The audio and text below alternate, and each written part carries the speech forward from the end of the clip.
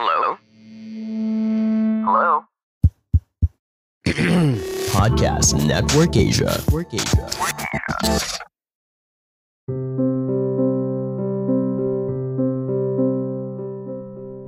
Soon will be the next homeschool year, and it's the time when many of us think of goals like getting organized. You know you're unlikely to organize everything in a year, so pag-usapan lang natin ano nga ba talagang importante at ano bang importante talagang i-focus during homeschooling. And maybe you'll be surprised about my answer.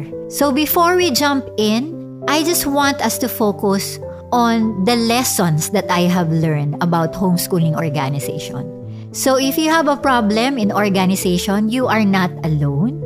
And if you are new in homeschooling and you're planning to do homeschooling, I hope that you will tune with us or even share this podcast. So tara, kwentuhan tayo.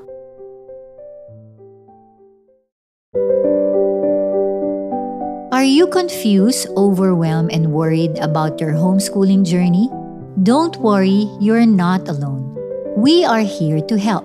I am your host, Novi Antan, your homeschool coach, and in this podcast, I will be guiding you with everything you need to know about homeschooling.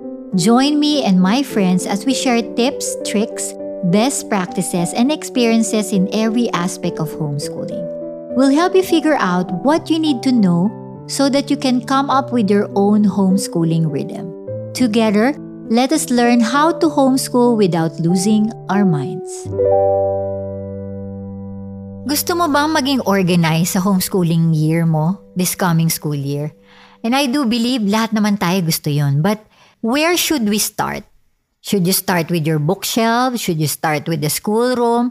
Or maybe sa kitchen? Kasi mas madalas ka talagang mag-spend time doon. Pero ano nga ba talaga ang pinaka-importante in organizing? And I do believe itong lahat ng sinabi ko is the spaces are good idea, pero what is really inevitable in your homeschool to organize is not the space at all. Kaya hindi mo yan maririnig dito sa conversation na to kung yan ang inaasahan mo.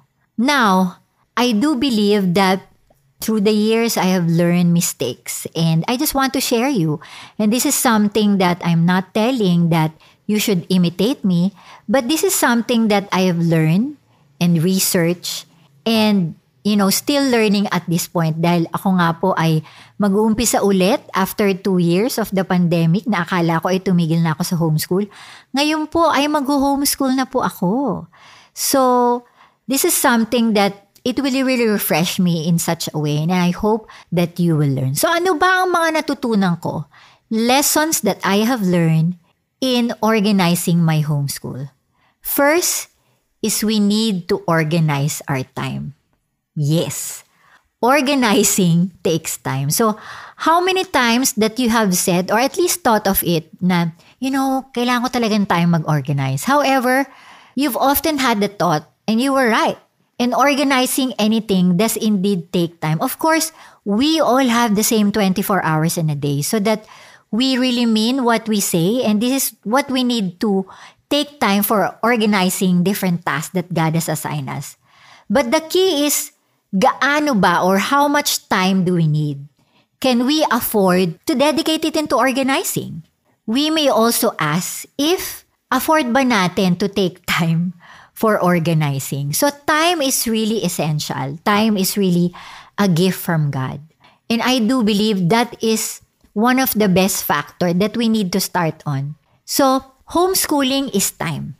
I do believe na it takes time to do our, transcript. It takes time to grade our kids. So, pag hindi natin talaga, be a very good steward of our time, it will be hard for us, to be able to use 20 minutes of the day or 5 or 1 minute of the day na masasayang mong, yes, nagamit ko ang time wisely. Specifically kung madami kang anak, di ba? So when it comes to homeschooling success, organizing your homeschool time will be far more important than how you organize your art supplies, the room, We know this, Yan ang may ina-anticipate natin. Ano mga ginagamit ng mga ibang homeschoolers dyan na talagang feeling nila ma-organize sila, different colors of pen.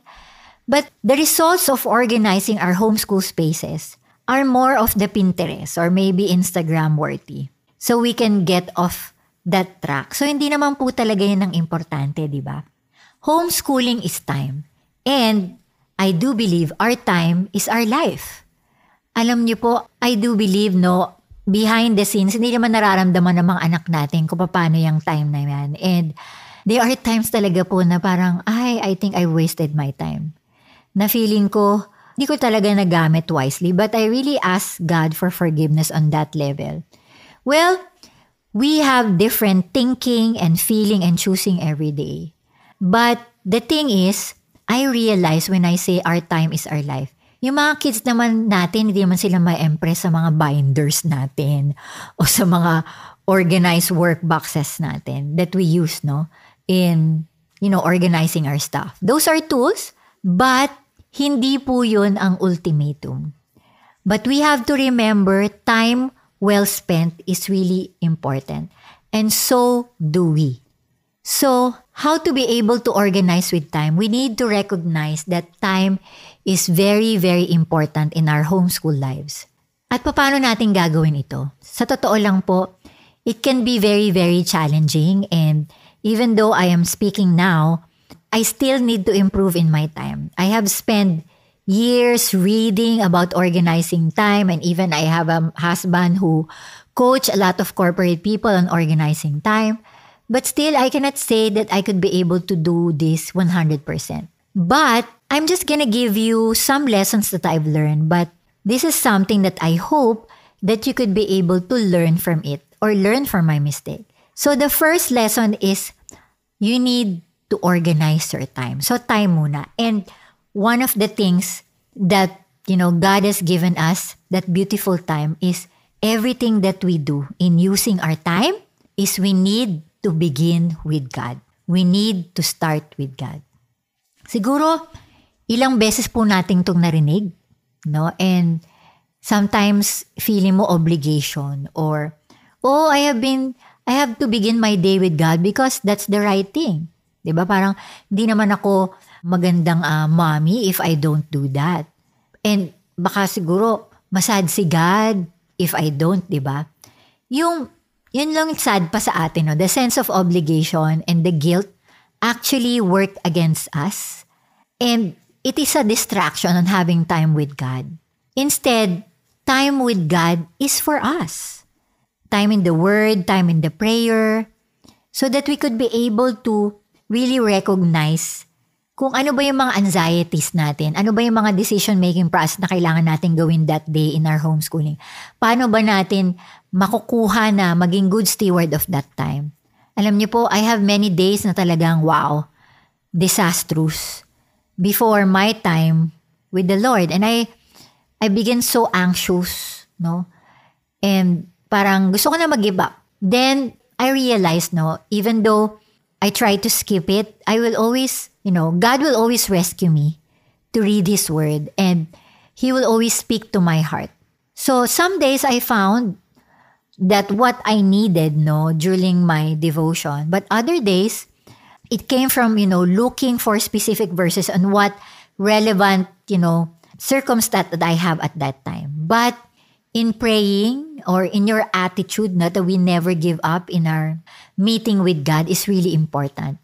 I found that whatever is troubling us in homeschooling and in life, if we're going to meet God intentionally and in praying all the things that we are overwhelmed, we will be able to find God.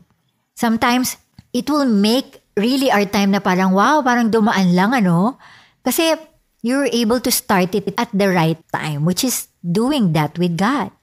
So, let us sometimes siguro have to reject that kind of mindset that beginning the day with God isn't an obligation, but it should be a delight.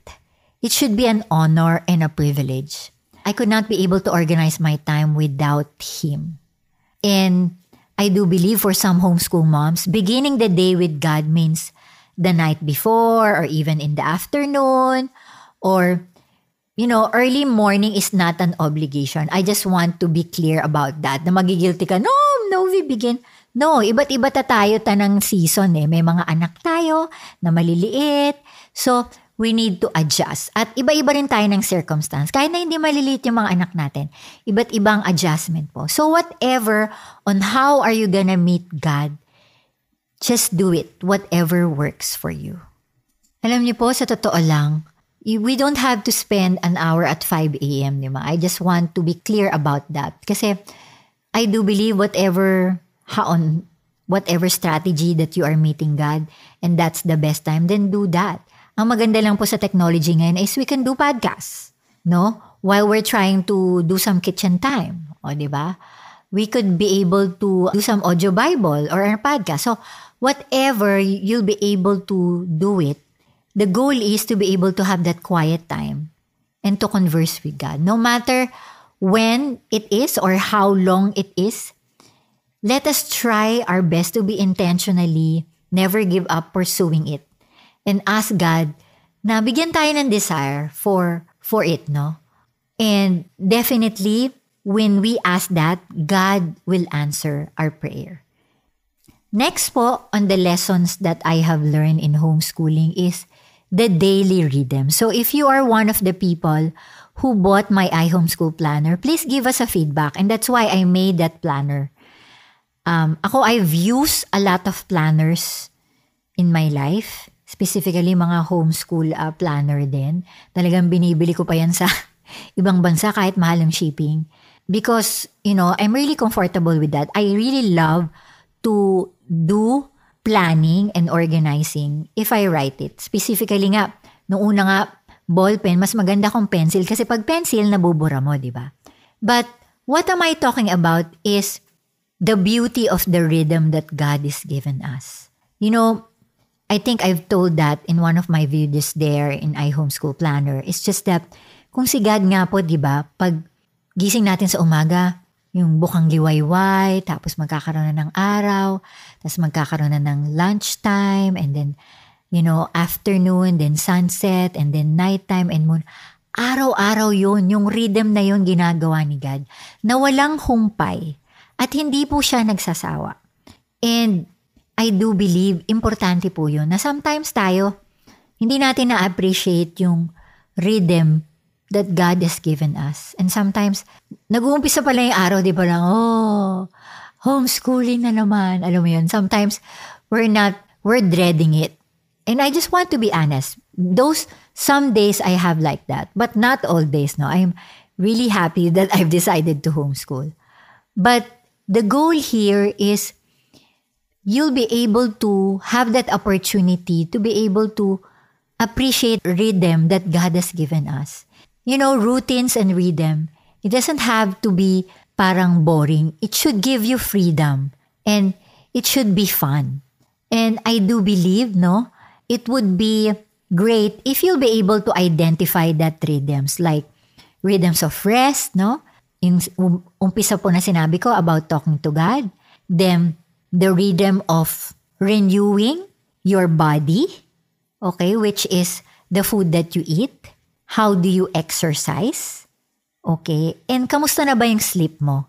Alam niyo po, kahit na ano pong plan nyo at organize, kung hindi nyo magagawa at marirenew ang katawan na binigay sa atin ni God, may hirapan tayo lahat. So, this is really important, the eating, moving, and sleeping.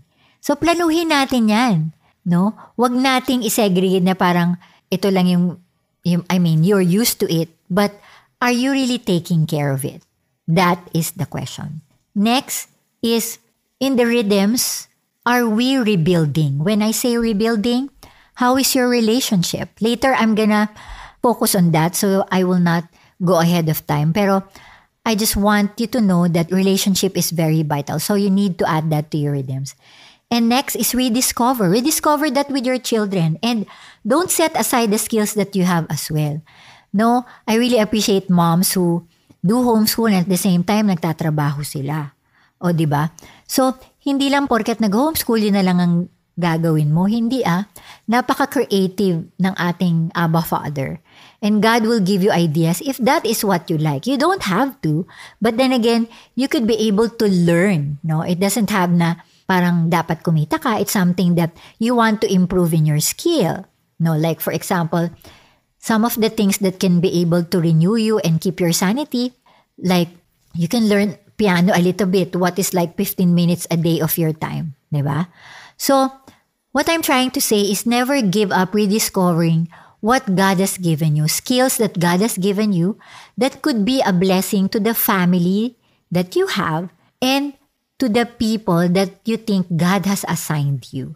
Because I do believe we have a purpose, not only as a mother, as a homeschooler, because before tayo maging nanay at homeschooler, tayo ay individual. No, wala naman tayong asawa before. So, God is not removing that. And I just want to encourage you, mga mommies or mga daddies. Rhythms are so important. So, first, no, is time. And then, siyempre, we have to start it with God. And the lessons is we need to appreciate the rhythm that God has given us. Next po is we need to identify our triggers. So ano ba tong triggers na to? Novi? Yes. So hindi ko talaga masasabi dito yung mga bagay na parang yung mga how to organize your space and everything. Parang sa episode na to ay hindi nyo po maririnig. Dahil I do believe those are the list of your worries because this is more important than this. When I say triggers, ano ba yung mga bagay na alam mo nagpapainit ng ulo mo? Isulat mo. Yes, I am telling you, isulat mo. Specifically, when you have felt the rhythm for the last year, and that's why in my iHomeschool Planner, there's a reflection. Things that you want to improve, things that you think na your kids really needs to evaluate you as well as an individual, and vice versa with your kids. So ano ba yung trigger na alam mo hindi naman nag-work sa homeschooling mo? Okay? Try to write that na at least pag ginawa mo na tong next homeschool year mo, hindi mo na kailangang ulitin ulit. Alam mong hindi nag-work iyon. So, just try to make a list. Okay? You just have to, do some things na, for example, you think that field trips in, like for example, during August, ay hindi mag-work sa'yo kasi mas maulan, yung mga ganun. Tapos ang nangyari nung ulan na yun, hindi kayo na tuloy sa field trip nyo kasi maulan nga, gusto nyo pumunta ng Fort Bonifacio, so something like that, no? I do believe it would be very, very easier for you to be able to organize your thoughts as well and be prepared in your mind and your heart. Like for example, I know lahat tayo naman, no? May telepono. Pero nakakatulong ba ang telepono habang nagtuturo tayo ng homeschool? So if you think the phone is not doing well, specifically kung laging nagre-ring, di ba? So kailangan nating ilayo yung telepono. So something like that. Whatever triggers to you na alam mo na parang nakasanayan mo na pero it doesn't work for you to be able to use the time that God has given you at nagiging distraction. That is something that you need to eliminate. Now, you are the only one who could be able to identify those triggers.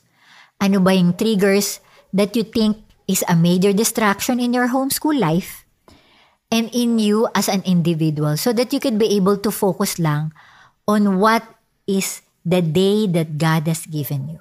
Yun lang. Sometimes kasi ang mahirap sa atin, we overthink. And sometimes nauuna yung worry, di ba? Na, dapat ito yung magawa ko. Ito dapat na-accomplish ko.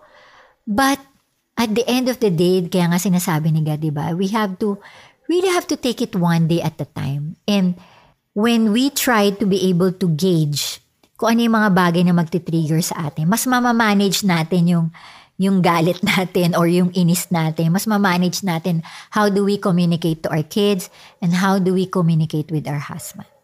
I hope this helps.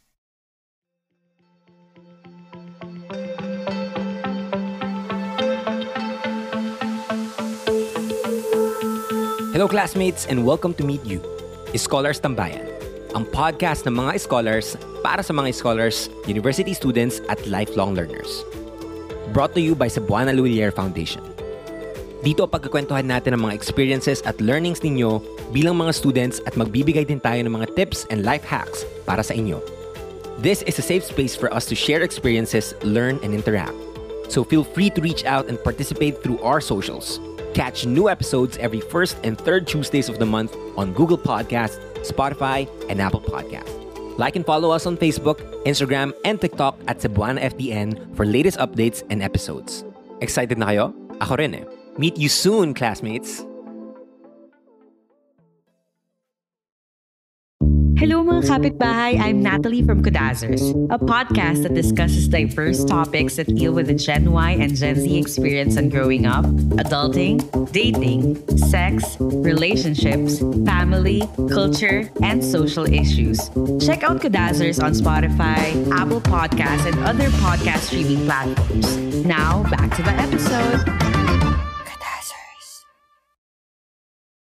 Next po on the lessons I've learned about homeschooling organization is we have to have a lifestyle of decluttering. Alam ko, no, madami tayong naiipon through the years, especially in homeschooling, ay nako. And sometimes we lose a lot of time, a lot of money, and a lot of our sanity in pag too much stuff kasi, di ba, nakakagulo rin. And it's hard to really organize. And you spend time looking for what you have in those mess. And sometimes we need to identify ano ba yung mga dapat na i-give up or ano pa yung dapat na alam mong kailangan mong bilhin talaga, na alam mong talagang it works for you. So if you have too much stuff and that has taken over your house, I'm guilty of that, you won't feel comfortable to be able to organize your homeschool kasi alam mo na yun na nag-a-add talaga ng kalat, di ba? Hindi lang kalat in a physical sense, but it will add to your kalat of your mind. And I do believe pag may kalat, may hirap naman mag-invite ng mga tao sa bahay mo dahil makaalat nga, di ba? What I'm trying to see here is sometimes we need to identify, baka hoarder na tayo, di ba? Na parang, senti-senti. And I know letting go of belongings is really an emotional process for many of us, including me. And I'm telling you, meron ako isang curriculum talagang gustong-gusto ng mga anak ko at gustong-gusto ko rin. And many times, mga 10 times ko na gusto siyang ibenta. Pero hindi ko mabenta-benta and I just want to be real here. Nandito pa rin. Kasi talagang nag-enjoy ako ituro sa kanila and nag-enjoy din ng mga anak ko. But I've learned that hanging onto the curriculum doesn't change anything. And yung youngest ko po ngayon 16 na, magse-17 na siya in the next few days. So, what can change things is definitely we need to let go of belongings we're not using. So, para mas magkaroon tayo ng freedom to be able to enjoy the things that we are.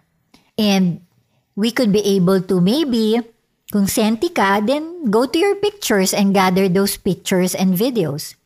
The goal here is we cannot compromise eating our time with all those stuff. Nakakalinis mo na alam mo namang hindi na magagamit ngayon. Or even, maybe you can pray about na alam mong sinong gusto or makakabless ka ng ibang tao. That's also one way if you don't like to sell it. Na alam mong kakilala mo, alam mong makakatulong din sa pamilyang yon. So, maybe we can be able to check out, no? Decluttering must become a routine.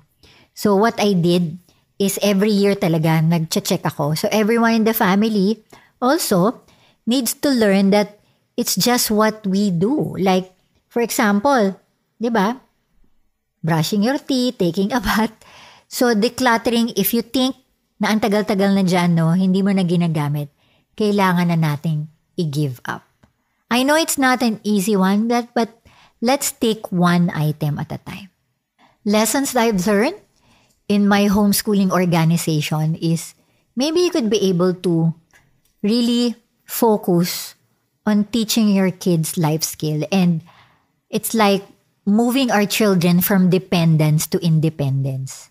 Kasi I do believe as they move in this direction, no, slowly through the years, yung transition from us. We want, kasi one of the things our goals talaga is our kids will be self-learner individuals who could be able to learn to self-educate, no, themselves. And I do believe yan po yung goal natin, di ba? Hindi naman po laging magdedepende yung mga anak natin sa atin. And sometimes may tendency, specifically Filipino, no? I noticed that na mas protective tayo, alam mo yun, mas we are trying to shelter them or protect them from the things that might hurt them. But you know, I realized we can never ever protect them. God is the only one who could be able to protect them. And we have to realize that each child is different. And iba-iba rin sila ng outcome on how they could be able to self-educate themselves. And that is something interesting that we can learn from our kids every day. The goal here is dapat meron silang self-motivation in something that we could be able to work to instill our children every. That's why when I say instead of depending on us, but be independent, is like I let them involve in organizing our homeschool. I talk to them, ano bang kailangan ma-improve? What do you think you want to learn, this year? Let them research. Sasabihin nila na, uy mom, this doesn't work for me. And it's okay, di ba? So, that is something that you could be able to talk to them. I do believe tayo kasi, this is right for you. But then again, kung hindi na nag-enjoy yung anak mo, di ba? Kasi pag mas interesado sila, kung pipili tayo ng mga curriculum that allows them to be independent, that will actually make our life more easier. And through self-learning, mas mag-i-enjoy sila. No? And I think that is really vital importance in their journey. No? And you think na, like for example, ako, hindi ko na masyadong ino-organize yung schedule ng anak ko. Like, she's the one that I'm gonna do homeschool year, which is, she's grade 11. And lahat ng subjects na mahihirap, pre-calculus, diba, physics. Sa totoo lang, until this very day, when I started, anak, meron ka bang gustong i-ask? Wala hanggang ngayon. So, isang buwan na kami nag-homeschool. Wala. Kasi, simple instruction of, training your child na alam mo na, tinray mo na sa kanya since the very day you started homeschooling to read instruction, to listen attentively, and the obedience, all of those are being, instilled in your child habang lumalaki siya. And hopefully, ma-apply niya yun, no? I'm not saying that every child is like that, but it's something that they need to learn, no, within themselves. And they also need to learn from themselves, no? Alam nila kung ano yung goal nila. So, I asked my child. So, meron kaming parang, iba pa yung iHomeschool planner na ginagamit namin. Iba pa yung diary that she makes na what she was able to accomplish in that day. So, we need to learn to trust our kids. Slowly, no? Even a 6-year-old. No? I know na sometimes they don't always follow the rhythm, no? And sometimes, medyo disoriented sila, specifically yung mga 6 years old, di naman lahat ng 6 years old, no? But we are gonna guide them to be, independent, okay? That they will be able to learn how to educate themselves. And that is the most important thing. It's like, nakakatuwa nga kasi when I do that, it's like, what's next, mom? Diba? And are we done with school? Alam mo yung gano'n? Yung, kumbaga, magkakaroon kayo ng clarity and direction. It's not, hindi na sila magko-question ng mga ganun, di ba? What's next, man? Are we done with school? They will be able to do that kasi self-motivated na sila. And naniniwala po ako, it will be more lighter for us to be able to check on those things. So ano ba yung mga yun? Sa curriculum ba? Ano may mga life skills na kailangan mong ituro sa kanila, no? Na maging part din yun ng chore mo kasi kung wala kayong katulong, i-part mo na yan sa homeschooling din, di ba? Na hindi mo na kailangang sabihan, di ba? Kumbaga, innate na sa kanila because nakikita niya na you are allowing your child to be able to do that again. Kasi one of the things that I have learned, kasi nga, kunyari, paggagayat lang, for example, no? Sometimes parang, hindi ka pa ready, anak. Pero, paano matututo yung anak mo, di ba? You'll just be there and guide. Use maybe a small one and you'll be there para hindi siya ma-hurt. Kasi there are things talaga na hindi natin mapipigilan, ma-hurt sila. But then again, make sure that you are there when that happens. And you will be able to guide and appreciate your child on that end. And so, we have talked a lot of things and I hope that you will be able to absorb. So, ano ba yung mga lessons that we have learned from this? Like, for example, let us learn that time is really essential. How are we gonna use that? So, let us ask God for help on how are we gonna use it. And one of the things that we need our time very wisely is to start with God. And then, will be able to know also the daily rhythms. Ano ba yung daily rhythms that you think that works for you as a family? Next is, ano ba yung mga bagay na kailangan mong i-declutter? And ano ba yung mga triggers na alam mo makaka-distract sa homeschooling mo? Kasi kahit na kailan, many times pa tayo magplano, kung hindi mo i-identify yun, it will keep on disturbing our daily rhythm, ika nga. Next is teaching our kids life skill, and the goal is to be able to teach them how to be dependent, no? How they can be independent and not independent to us. So we need to find some curriculums na alam mo na makakapag-ignite ng kanilang skills. Okay? And let them be involved in your organizing, in your planning. So that your kids will also learn, my mom is trusting me as well in this journey. So, the last part is that I've learned in organizing my homeschooling is we need to value relationship. And that is the part that I'm trying to tell you guys. And that is the rebuilding part in my iHomeschool planner. Relationship is what matters most. No matter what we plan, di ba? Yun nga yung parang quote natin iHomeschool PH, di ba? In homeschooling, it is not academics, but relationship is more important than academics. Kahit na ma-organize mo yung books mo, kahit na ma-organize mo yung magandang homeschool room, but if you don't know how to connect to your kids and to your husband and be able to really know how to connect with them specifically when they make mistake, it doesn't matter how beautiful your homeschool room is or kaano man kamahal or kaganda ang curriculum mo. And naniniwala po ko, it will just fall apart if you don't value and prioritize your relationship. First is really your relationship with God, and then your relationship with your family. We need to have, a discerning plan to be able to spend quality of time with our spouse, with our kids, with the friends that God has assigned us, with the family that we have.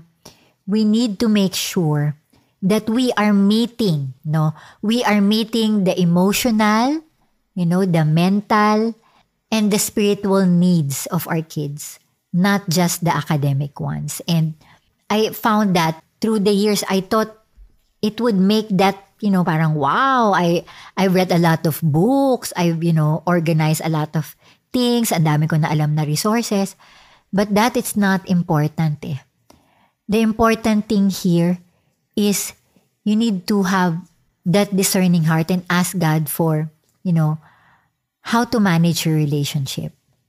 Because no matter what we do, no matter everything in our circumstance, if we don't value the relationship, bakit ka pa nag-homeschool, di ba? So, I hope these lessons, that I've shared to you is really helpful to your journey. So, I didn't talk about the space and all that stuff, but let us go on what really matters most. But if you think you can add more, in these lessons that I've learned in our homeschooling organization, please do share to us. And, let us try to learn how to, help one another, because I also want to learn from you guys. So I hope that you were encouraged and you were blessed in this episode. Alam niyo, sa totoo lang, hindi po easy to be able to, gather all of these points. But then again, it really takes a lot of learning. And kung nandun mo kayo sa prosesong yun, it's okay. And that's why you are so blessed, to be able to learn from my mistakes. And I just really pray that God will empower you as you organize your homeschool life. And you'll be able to really be in tune in what God has given you. So, I just want you to know that no matter how you organize, God is with you and God is in control. And He'll be able to, plan your year, be able to organize your year because you are going to plan that with God. Diba? Okay, maraming salamat po na pinili niyo po na makinig sa iHomeschool PH. At sana po ay kayo po, God will just give you the grace and the power to be able to do what God has called you to do. I know it's not an easy journey, especially na medyo pandemic pa rin tayo and there's a lot of change that's been happening around us. But then again, do not be afraid because God's hand is upon you. Lagi lang po nating tatandaan that in homeschooling, relationship is more important than academics. Ako po si Novi Antan, your homeschool coach, and I homeschool. Thank you so much for listening to this episode of I Homeschool PH podcast. If this episode helped and encouraged you, please do subscribe and rate this podcast and leave a comment. Don't forget to spread the word by screenshotting it and sharing it to your friends on social media. I'd love to hear how God has encouraged your heart today. You can also find me on Facebook, Instagram, TikTok, YouTube, and Twitter. Until the next episode, wishing you a day filled with grace.